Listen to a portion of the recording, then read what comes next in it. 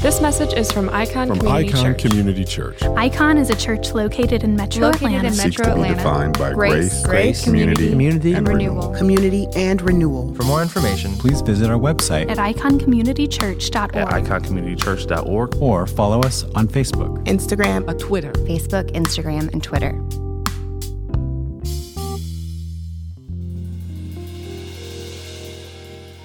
We are now at our second week of Advent. And as we've talked about before, I love Christmas. I've always loved the Christmas season. I've always loved the Christmas music and Christmas movies and all the things that Christmas brings. I've loved the feeling and the spirit of Christmas, and I'm sure many of you do too. And when I think back on why I loved Christmas so much, I've had to be very honest with myself and had to look at maybe what things I was longing for as a kid in looking forward to Christmas. And I have to be honest and say that there were some very unhealthy reasons why I longed for Christmas. One of the main reasons why I loved the Christmas season is because I always saw Christmas as a temporary break in whatever the pain of our story was. I always looked at Christmas as a time where I could take a break from some of the heavy brokenness in our own family, in our own lives, in our own communities. It was just a time where I could just press pause and just enjoy, just for a moment, a time of joy, at least on the surface, a time of excitement, a time of expectancy. But deep down, I know that I was probably longing and hoping that that break in the pain would actually bring some sort of healing. And it never did, because it was just a temporary moment. So my understanding of Christmas in many ways was not nearly as holistic as it needed to be. I suspect that for many of us, when there are times of deep pain and deep suffering and deep sorrow and deep uncertainty, Christmas can be a bittersweet time.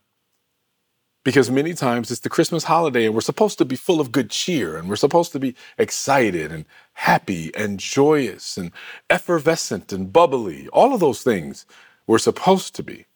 And in many ways, we feel like we're not even allowed to be sad, or we're not allowed to be truthful about the things that are painful in our story or painful or broken, because we're supposed to conjure up the joy and conjure up the happiness, or we're supposed to be told why we should still be happy and joyous in the midst of some of our pain. Ultimately, Christmas becomes a way to conveniently hide from real pain. And then when you mix in the religiosity of the holiday, you're almost taught that God wants you to hide from your pain. You're almost guilted into, well, you've just been too blessed to be stressed, so you just need to give it to God and keep on praising and enjoy life. When really that's not how real life works. Really what that is, it sounds holy and it sounds religious and it sounds godly, but really it's a call into untruthfulness. It's a call into not being honest about what real pain is. Then you're taught God wants me then to hide from my pain. It's a weird mix and a weird message. And so for those of you for whom Christmas can be really sad, for those of us who have lost loved ones, the holiday seasons can be really sad. For those of us going through really difficult times right now, the holidays can be really sad. So the question then is, how does God meet us in the midst of our brokenness and our sadness? Does he? Maybe a better question is there space in the Advent season to embrace our own sadness and brokenness with hope? Is there space for that? Can we hold multiple things at the same time? Well, our text today is going to show us that Advent does bring real peace, a peace without hiding, a peace without having to do evasive maneuvers to avoid just for the time being. Many times Christmas season encourages us to practice what now has been coined toxic positivity. This idea of just being positive for the sake of keeping the air in the room light. being positive just for the sake of keeping the mood a certain kind of way. In other words, don't tell the full truth about a thing because it's going to make everybody else feel too bad. Or it might make you feel too bad. Instead, embrace a little bit of this positivity that might not be altogether true, might not be real for you, but it's almost like jump on this roller coaster and you'll enjoy it for the time being. But Advent invites us to a thorough, robust peace that never requires you to hide. Our text is going to come from the book of Luke, the first chapter of Luke. It's a story in which we get invited into real silence. We're invited into silence with Zechariah and Elizabeth. We know the story. We're going to read it in a minute, but listen to the ways in which the truth and the real pain and uncertainty is on display. And how when the announcement of Jesus' arrival or his coming, the advent of the Messiah, look at how God meets them, not in a place where they're hiding, but in a place where they are honestly engaging real pain, real uncertainty, real suffering, real hard situations. Listen to how God engages and what he says. Luke chapter 1, we're going to read the first 20 verses of this chapter. Verse 1, many have undertaken to complete a narrative about the events that have been fulfilled among us, just as the original eyewitnesses and servants of the word handed them down to us. It also seemed good to me, since I have carefully investigated everything from the first, to write to you in an orderly sequence, most honorable Theophilus, so that you may know the certainty of the things about which you have been instructed. In the days of King Herod of Judea, there was a priest of Abijah's division named Zechariah. His wife was from the daughters of Aaron, and her name was Elizabeth. Both were righteous in God's sight, living without blame according to all the commands and requirements of the Lord. But they had no children because Elizabeth could not conceive, and both of them were well along in years. When his division was on duty and he was serving as priest before God, it happened that he was chosen by lot, according to the custom of the priesthood, to enter the sanctuary of the Lord and burn incense. At the hour of incense, the whole assembly of the people was praying outside, and an angel of the Lord appeared to him, standing to the right of the altar of incense. And when Zacharias saw him, he was terrified and overcome with fear. But the angel said to him, "Do not be afraid, Zechariah, because your prayer has been heard. Your wife, Elizabeth, will bear you a son, and you will name him John. There will be joy and delight for you, and many will rejoice at his birth, for he will be great in the sight of the Lord, and he will never drink wine or beer. He will be filled with the Holy Spirit while still in his mother's womb.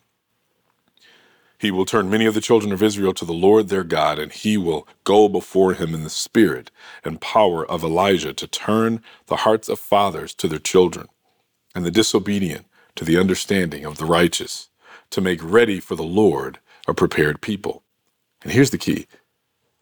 Zechariah says, "How can I know this? For I'm an old man, and my wife is well along in years." And the angel answered him, "I'm Gabriel, who stands in the presence of God, and I was sent to speak to you and tell you this good news. Now listen, you will become silent and unable to speak until the days these things take place, because you did not believe my words, which will be fulfilled in their proper time." This is the word of the Lord. Thanks be to God. This story sets up an interesting drama for us, and it really shows, it's the ultimate story of this couple that goes from barrenness to this version of peace. And we see this story, right? Like them, if you really think about it, here you have Zechariah, this priest, serving in the temple. He's married to Elizabeth, the daughter of a priest. These were folks who were righteous. They followed God.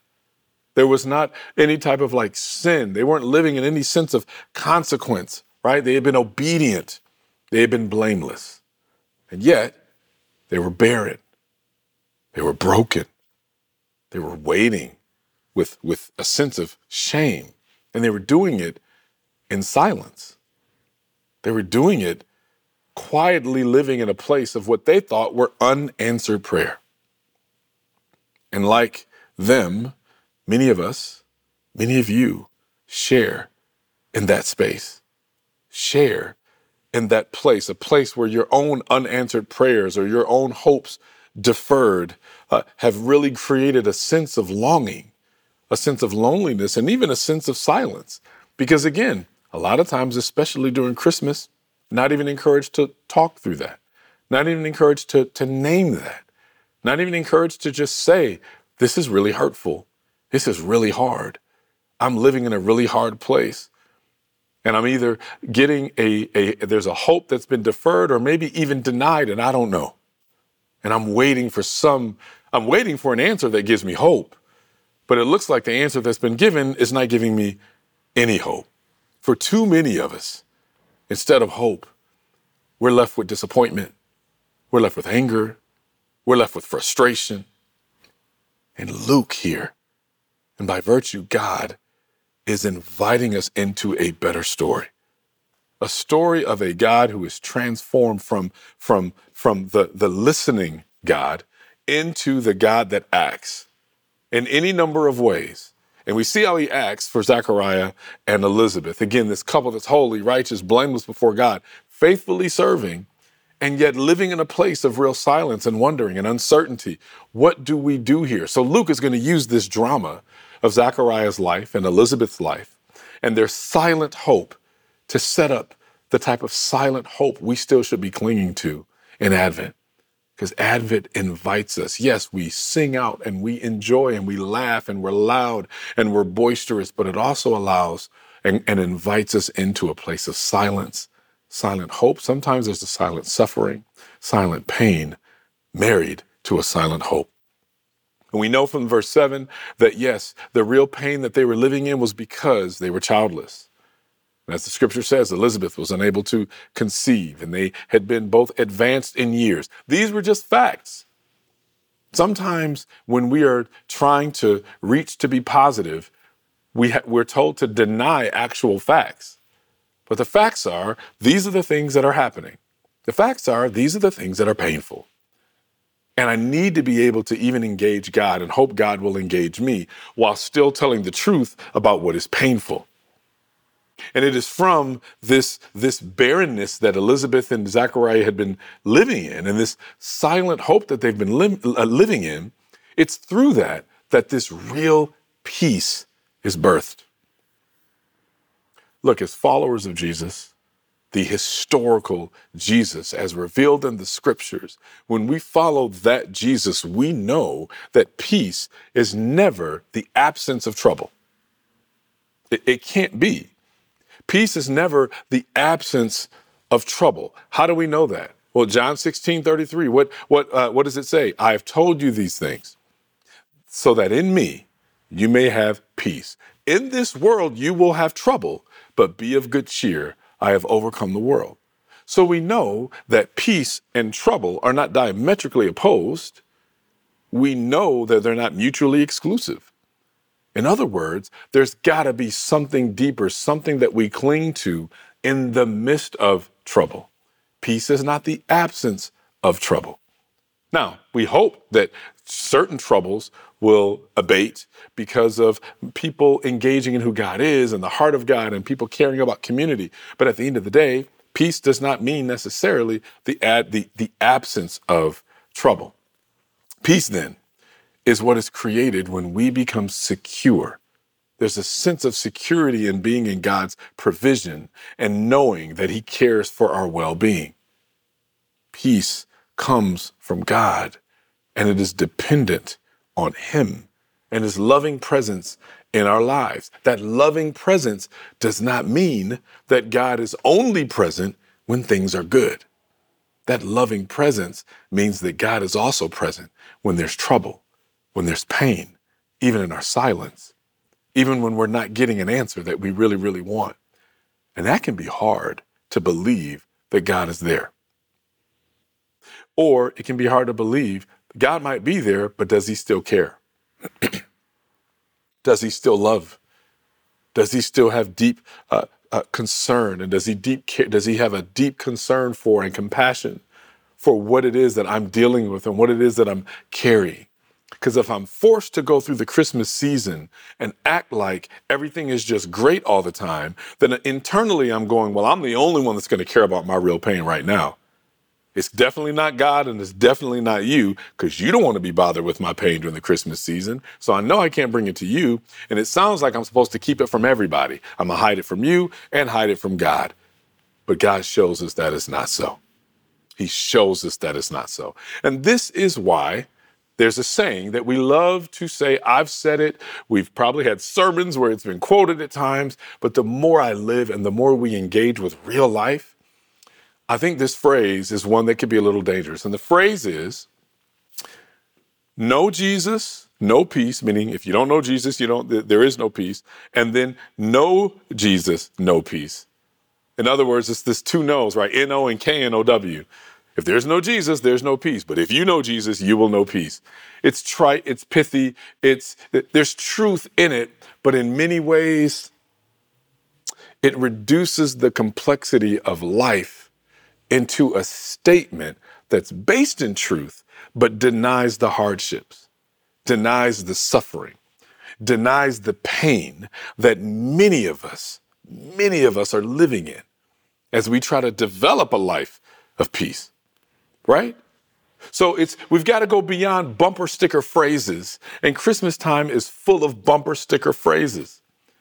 But none of us live a bumper sticker life because none of us live bumper sticker pain. We live full, voluminous novels of pain. So we need something more than a pithy phrase. So we need to be able to engage something. We can't just have a trite statement with which we just quote like a mantra, vanquishing all of our problems.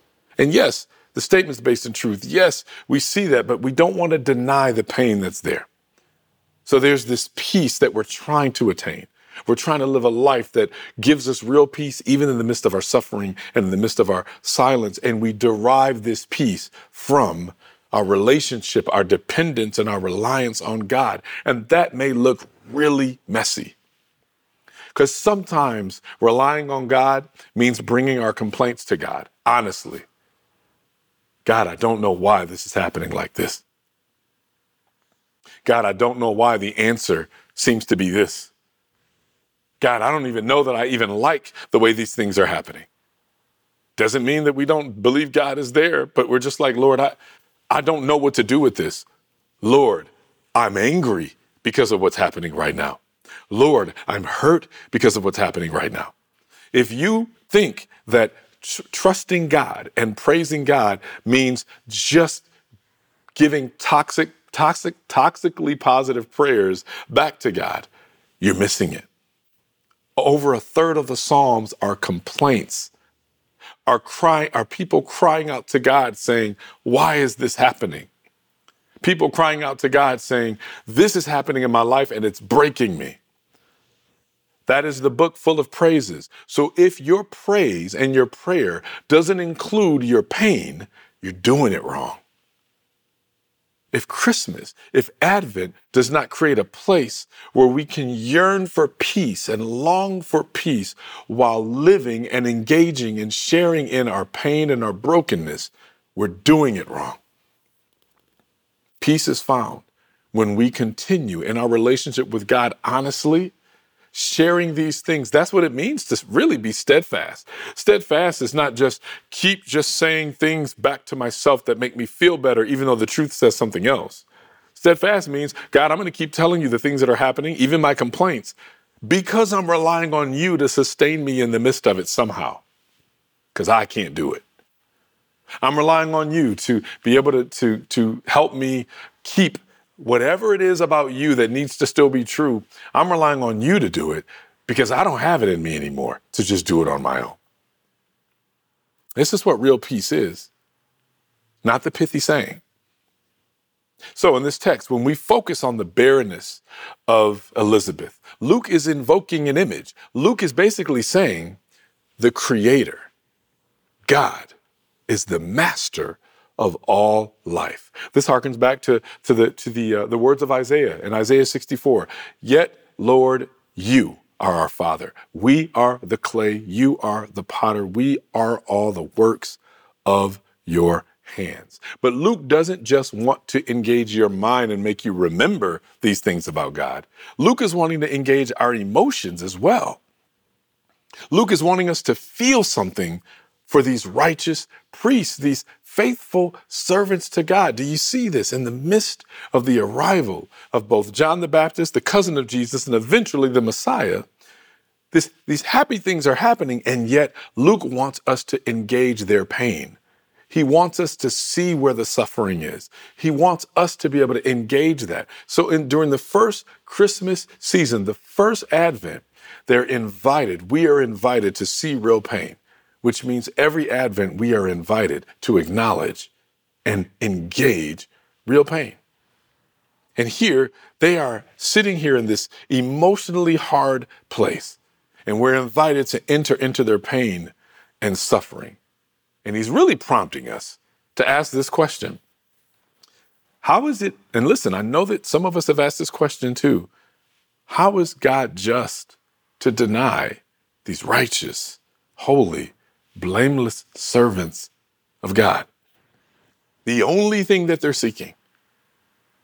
They're not out here doing crazy things. They're not out here, defaming God. They're not out here harming people. They are serving God. They are faithful. The Bible says they are blameless. And they're only asking for one thing: a child. Do you see how Luke is really inviting us into what they would be viewing as the injustice of their situation? And he's inviting us in to go, you should be able to identify this on some level in some part of your life. There are things that we are longing for, things that probably we think should be and are not. And we're like, Lord, where are you? And you know when those things become emphasized most during the holidays? A lot of times, specifically relational things that you're longing for, things that have been hurtful, things that have broken you. It's an interesting thing during the holiday season, especially during Christmas, at least for me. You can tend to think about those things even more. It's supposed to be the most joyous time, but it's a time where you also are a little bit more focused. You can be thinking through, contemplative about some things that have been hard and painful. And this is what Luke is setting up for us. Luke is setting us up, and he's about to pull the rug out from beneath us, because just as Israel is crying out for rescue, crying out to God, the Creator, asking him to mount his rescue mission to restore peace, the very shalom of God, Luke then moves us into the miracle of new life coming from a barren place. Luke is basically saying, pause. What God is doing in the life of Zechariah and Elizabeth, pause. He's going to do for the entire world. This idea of bringing real peace in the midst. You don't appreciate peace until you understand how barren things were first. You don't appreciate real joy until you understand just how broken things were first. We can't appreciate Advent if we don't engage in the very brokenness, pain, and uncertainty that we also live in this very day. Here, Luke is showing us that God is birthing peace from the silence. He's birthing peace from the suffering. A peace that is going to incarnate love itself. A peace that indeed promises to restore what's been broken. Promises to heal what is hurting, ushers in justice, and brings dust to life. I don't know about you, but I know that many of us can fall into the trap of believing these false narratives about God that we have heard or that we tell ourselves. God must not care. Look, you don't have to lie about it. You don't have to fake it. We can be honest. There are times where some of us are like, this is happening and this is happening. God must not care. There are some deep tragedies that I know many of you have, that I have, that when I look back, it's hard at times to go, how could a loving God be present when these things happen? We need to be able to engage that. We need to be honest about that because that's where God meets you. He doesn't meet you in creating lies about what's happening in your life as if you're just trying to, cozy up to God or make him not feel so bad. God can handle it. There's a time where we can fall into that trap because of what's happened. These hard things have happened. God must not care. And what Advent is supposed to show us is that's not true. He does. And he meets you there. This is the God who hung the stars. This is the God who knows each star by name, the God who formed you, the God who shaped you in your mother's womb. This is the God who knows the number of every hair on your head, or in my case, every follicle that's still alive. This is the God who knows you better than you know yourself, the all-seeing, all-knowing God. This God is powerful. This God is wonderful. This God is able to do something amazing. And this is what Luke is declaring. Now, Luke isn't always saying that the same remedy that happened here for Elizabeth and Zechariah is the same we'll all get. What he's saying is the hope of a God who loves and a God who transforms and a God who brings life. Keep clinging to that God. I can't tell you what that is going to look like, but I can tell you God promises to meet you right where you are and show up somehow, some way. And so now Luke is declaring that this is the God who brings life from barren places, wombs, and that the world has called cursed. Back then, the amount of shame that would be on a woman in these situations, it was horrific, it was sad, it was heavy. So the world at the time would call people cursed when things like this would happen. To walk around feeling like that, to walk around going, Lord, I'm the one that believes in your blessedness, and yet here I am being looked at as cursed. How is that loving? And God says, I meet you there. The places where people call broken, God promises to bring life. He promises to bring peace from lifeless places. He calls forth new life, life that will be used to save, to heal, to guide, and in this case, to prepare us for the coming kingdom. Luke is introducing us to this story-changing God, the good and beautiful God that Jesus referred to as Abba. This God who is always at work in his creation, bringing about healing and restoration. This Christmas, this Advent, are you able to acknowledge that you need this real story-changing God in your story right now? You see, that's what Advent should bring us into. Not just surface-based joy and happiness, but there should be a sense of always longing for the story-changing power of God. That's why we have to engage in what is broken and what is hurtful and what is painful, because that is the reservoir from which we draw to keep clinging for peace and clinging to hope and begging for God to not just come, but to always be coming, to always be showing up. We are begging, we are longing for Advent all the time. Do you need the life-changing, story-changing power of God in your life? Do you need the listening God to be the answering God? Because that's what Advent is. Most of us, we know, listen, a lot of us, even if we don't get the answer to prayer we want, we know God is a listening God. That's why it's always dangerous. And people are like, well, I know God hears my prayers. Well, okay, he hears your prayers. That doesn't mean the answer is what you want. He just hears them. But Advent says the listening God is also an answering God. And we long for that. So let's go back to peace again. Peace is cultivated in places of silence. Peace finds us in places where we are still, when we are in the calm. Look back at the story again, right?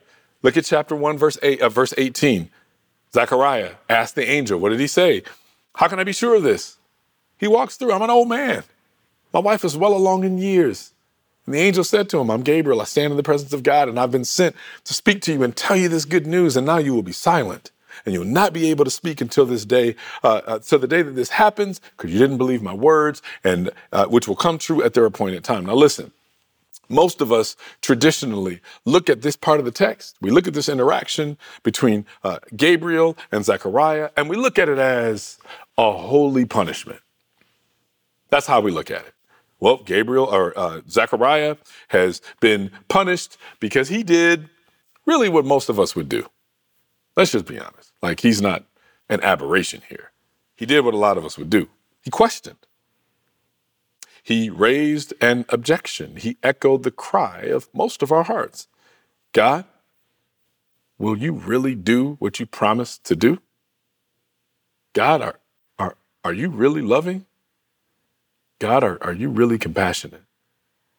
God, are you still in the business of changing stories? You see, this is something that all of us, if we're honest, do. And Zechariah ultimately did the very same thing. Put another way, we're all asking the same basic question of God. God, can you be trusted? That might sound like craziness for some, but at the heart, in our heart of hearts, many times, especially when there's been pain and suffering, we are asking the question, God, can you be trusted? And maybe we don't say it, but certain ways that we function in our lives demonstrate that. God, can you be trusted? Even when we go into patterns of sin, and we begin to trust some of these patterns to bring comfort because we at the moment have answered the question, no, God can't be trusted. I trust this more. But even if we're in patterns of just pain and brokenness, we're still asking that question, God, can you be trusted? And the funny thing is, we will never be able to experience peace until we learn to exercise trust. And that is hard. It's just hard. Sometimes it feels impossible, especially when there are hard, very painful, sometimes tragic things that happen. I don't mean to understate that at all. Because I, for myself, continue to deal with the wounds of deep tragedy and continue to ask the question. I know what my head says, and I know what my faith says, and I know what my said theology says, that you can be trusted. But my functional theology is always asking the question, but can you? And Advent is supposed to answer that question over and over for us. Yes, he can. Yes, he can. So Zechariah isn't the first, and he's certainly not the last. He's definitely not even the first person we encounter in Scripture who struggled with the idea of whether or not God can really be the God of the impossible. But he and his wife had a whole lifetime of disappointment, of shame, and longing to consider that maybe God had just forgotten them. God had forgotten their prayers. God had forgotten their pleas. Maybe God was just satisfied with leaving them where they were, wounded, hurting, broken. And in this silence, they somehow struggled to find peace. Because listen, I'm not saying that God would be any less God had he not chosen to allow for John the Baptist to be born there. Let's be very careful to not assume that this must mean in order for God to show up, he has to absolutely give us every single petition of our heart. I'm not saying that. What I am saying, though, is God somehow keeps promising, I'm going to show up and give you my peace, even in the midst of the brokenness. And it might look like this, and it might look like getting the answer to the prayer that you wanted. It might look that way. I pray that it absolutely does. But more than that, fighting for where peace is in the midst of our silence, in the midst of our silent places, in the midst of our brokenness, somehow in that we're supposed to find peace. And if we want peace to be birthed within us, then we're going to need to welcome opportunities for silence. Opportunities for silence to create space for it. This kind of shalom peace, it arises from the hope in our God, the Creator. It arises in a God whose ways are far beyond our control. So when we create places of silence and we wait in a posture of trust, surrender, and hope, we cultivate peace.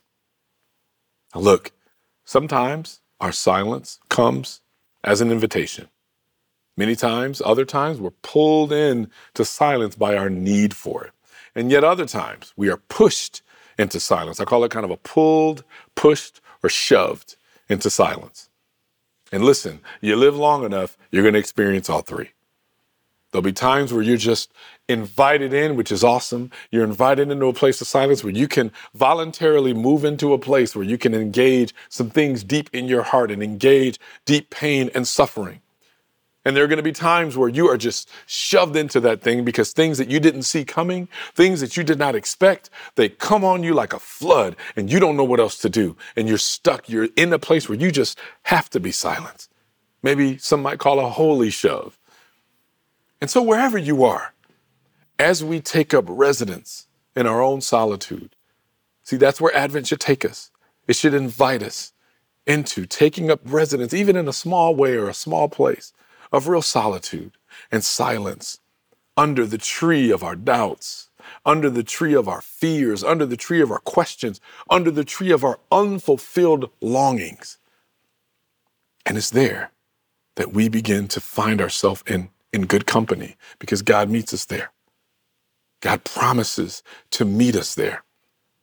Elizabeth experienced God's loving provision and his loving presence for them, his care for them, his well-being, their well-being, that gift of peace under that tree of brokenness and sadness and longing.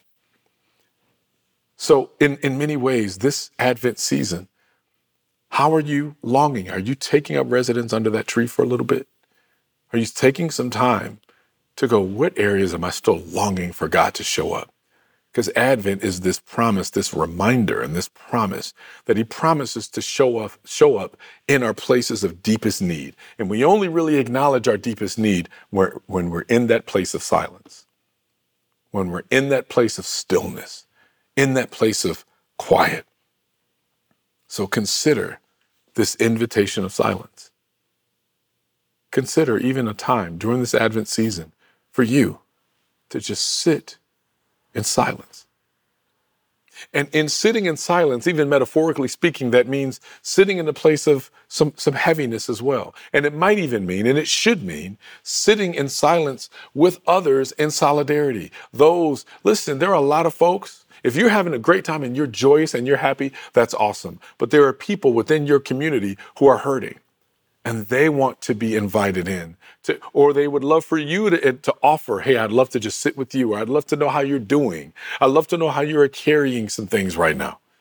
I'd love to know, not in a way so that I can pat myself on the back and say, yay, I got to be supportive for a person.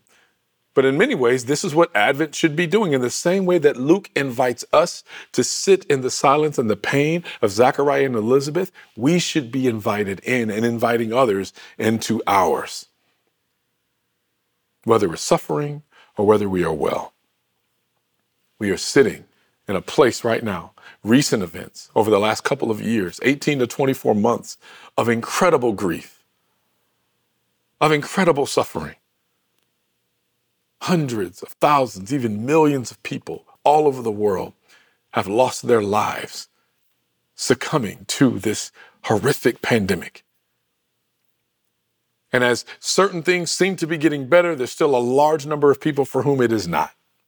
And even as we, whatever it looks like to come out of this pandemic, and whenever we're certain that we are coming out of that pandemic, whenever that happens, there still are a lot of people left holding broken pieces. There are people who are right now in my home state of Michigan who are mourning because of the brokenness in our own society, the brokenness in other people. And there are 4 families who are not going to have their children around the Christmas tree, who are not going to have their children during the holiday season. And for them, toxic positivity cannot work. How do they long for peace? How do you long and hold on to and cling to peace? The answer is not toxic positivity. The answer is not hiding from your brokenness. The answer is sitting in our suffering and in our silence and longing for God to come. Rejoicing in a God that has proven that he comes, proven that he shows up, and longing for him to continue to do so. Inviting people into our own suffering and pain and making ourselves open. Sometimes, I get it. Sometimes people talk about compassion fatigue and all of that. Advent should be the season where we have our strongest showing of compassion. Advent should be the place because that's where people tend to have their heaviest burden, because that's when they stop and think about this past year, all that has happened, all that has occurred, the things that have caused outrage, the things that have caused grief, the things that have damaged relationships. In addition, some of you have experienced your own crises, your own grief, your own disappointments, your own hurts in your personal lives, your own hurts in your working relationships. And so as the body of Christ, as the church, we come together in his name, we call on him, the one who has the power to unite us, not in places where we don't tell the truth about what's hurting us, but unite us in the very places where we are in pain. And he uses us as instruments of his peace. So listen, we're not just longing for peace. We are longing to be transformed into people that bring peace, into people that make peace, people that bring real solidarity. We can sit with each other in silence and pain. We're not leaving each other to sit alone. We're not leaving each other to just sit and play nice and fake happy during the holidays so that nobody else has to feel down. We are being in a place where we can sit and say, I love you, I care for you, and I'm sitting with you. I'm not trying to solve every problem. I'm not trying to give you pithy statements and aphorisms. I'm just going to be here with you and long for God to show up in the way that you need him to show up. So my invitation to you is, wherever you are, sitting, standing, whoever you're in community with, be there in solidarity with each other as brothers and sisters in Christ. Why? Because we live our lives in submission to the Prince of Peace. We live our lives in submission to the one who has brought peace and is always bringing peace. And there's no better time to be remembering that and to be embodying that than Advent. I'll close with this famous prayer of St. Francis of Assisi. And he says this, "O Lord, make me an instrument of your peace. Where there is hatred, let me sow love. Where there is injury, pardon. Where there is discord, unity. Where there is doubt, faith. Where there is error, truth. Where there is despair, hope. Where there is sadness, joy. And where there is darkness, light. O divine Master, grant that I may not so much seek to be consoled as to console, to be understood as to understand, to be loved as to love. For it is in giving that we receive. It is in pardoning that we are pardoned. It is in dying that we are born to eternal life." Pray with me. Father, thank you. Even that you promise to meet us, not just in the places where we have gone to hide from our pain and to hide from our suffering, but you meet us in the place where suffering exists itself. You promise to meet us and show up and somehow bring your peace and your life-changing, story-changing power.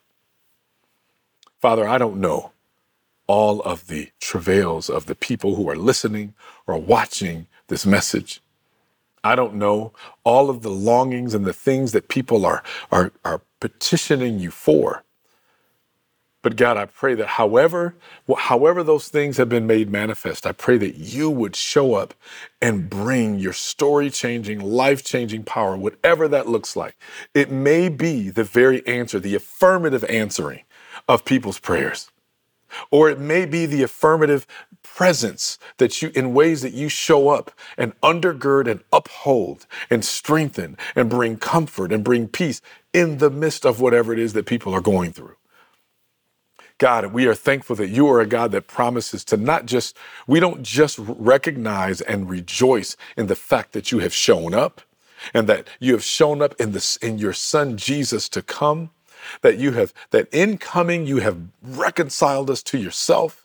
But God, we take great joy and we take great hope and we find great peace. And I pray we enlarge that you enlarge that peace that says that you are always coming, that you are always showing up, that you are always meeting us in this place of hurt and pain. And you promise, the one thing you promise is that you give us a peace, not just a peace that we get to define our own way, but a peace that defies logic, a peace that goes beyond anything that we can understand. This peace that passes all understanding, the peace that guards our hearts and minds through Christ Jesus. Father, we pray that we would not be a people during this Advent season that finds joy in hiding. But Lord, let us find joy and your peace in the very silence, the silence that we need to sit in as we think through and engage the things that are broken, because it's only then that we can long for and rejoice in your peace. And we pray these things in the name of your Son, the Prince of Peace, Jesus. Amen. Let's receive this final blessing.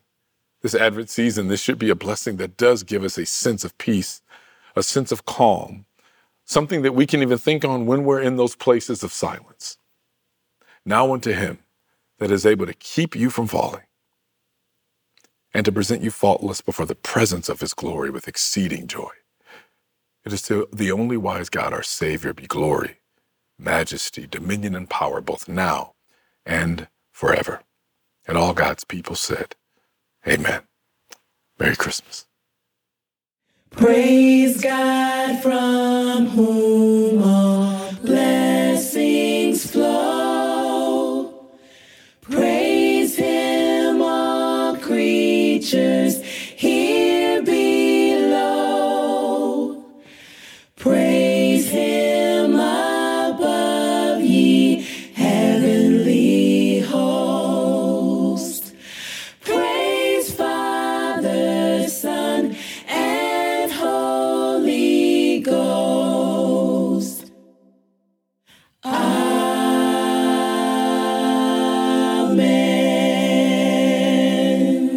Thanks for listening to this message from Icon Community Church.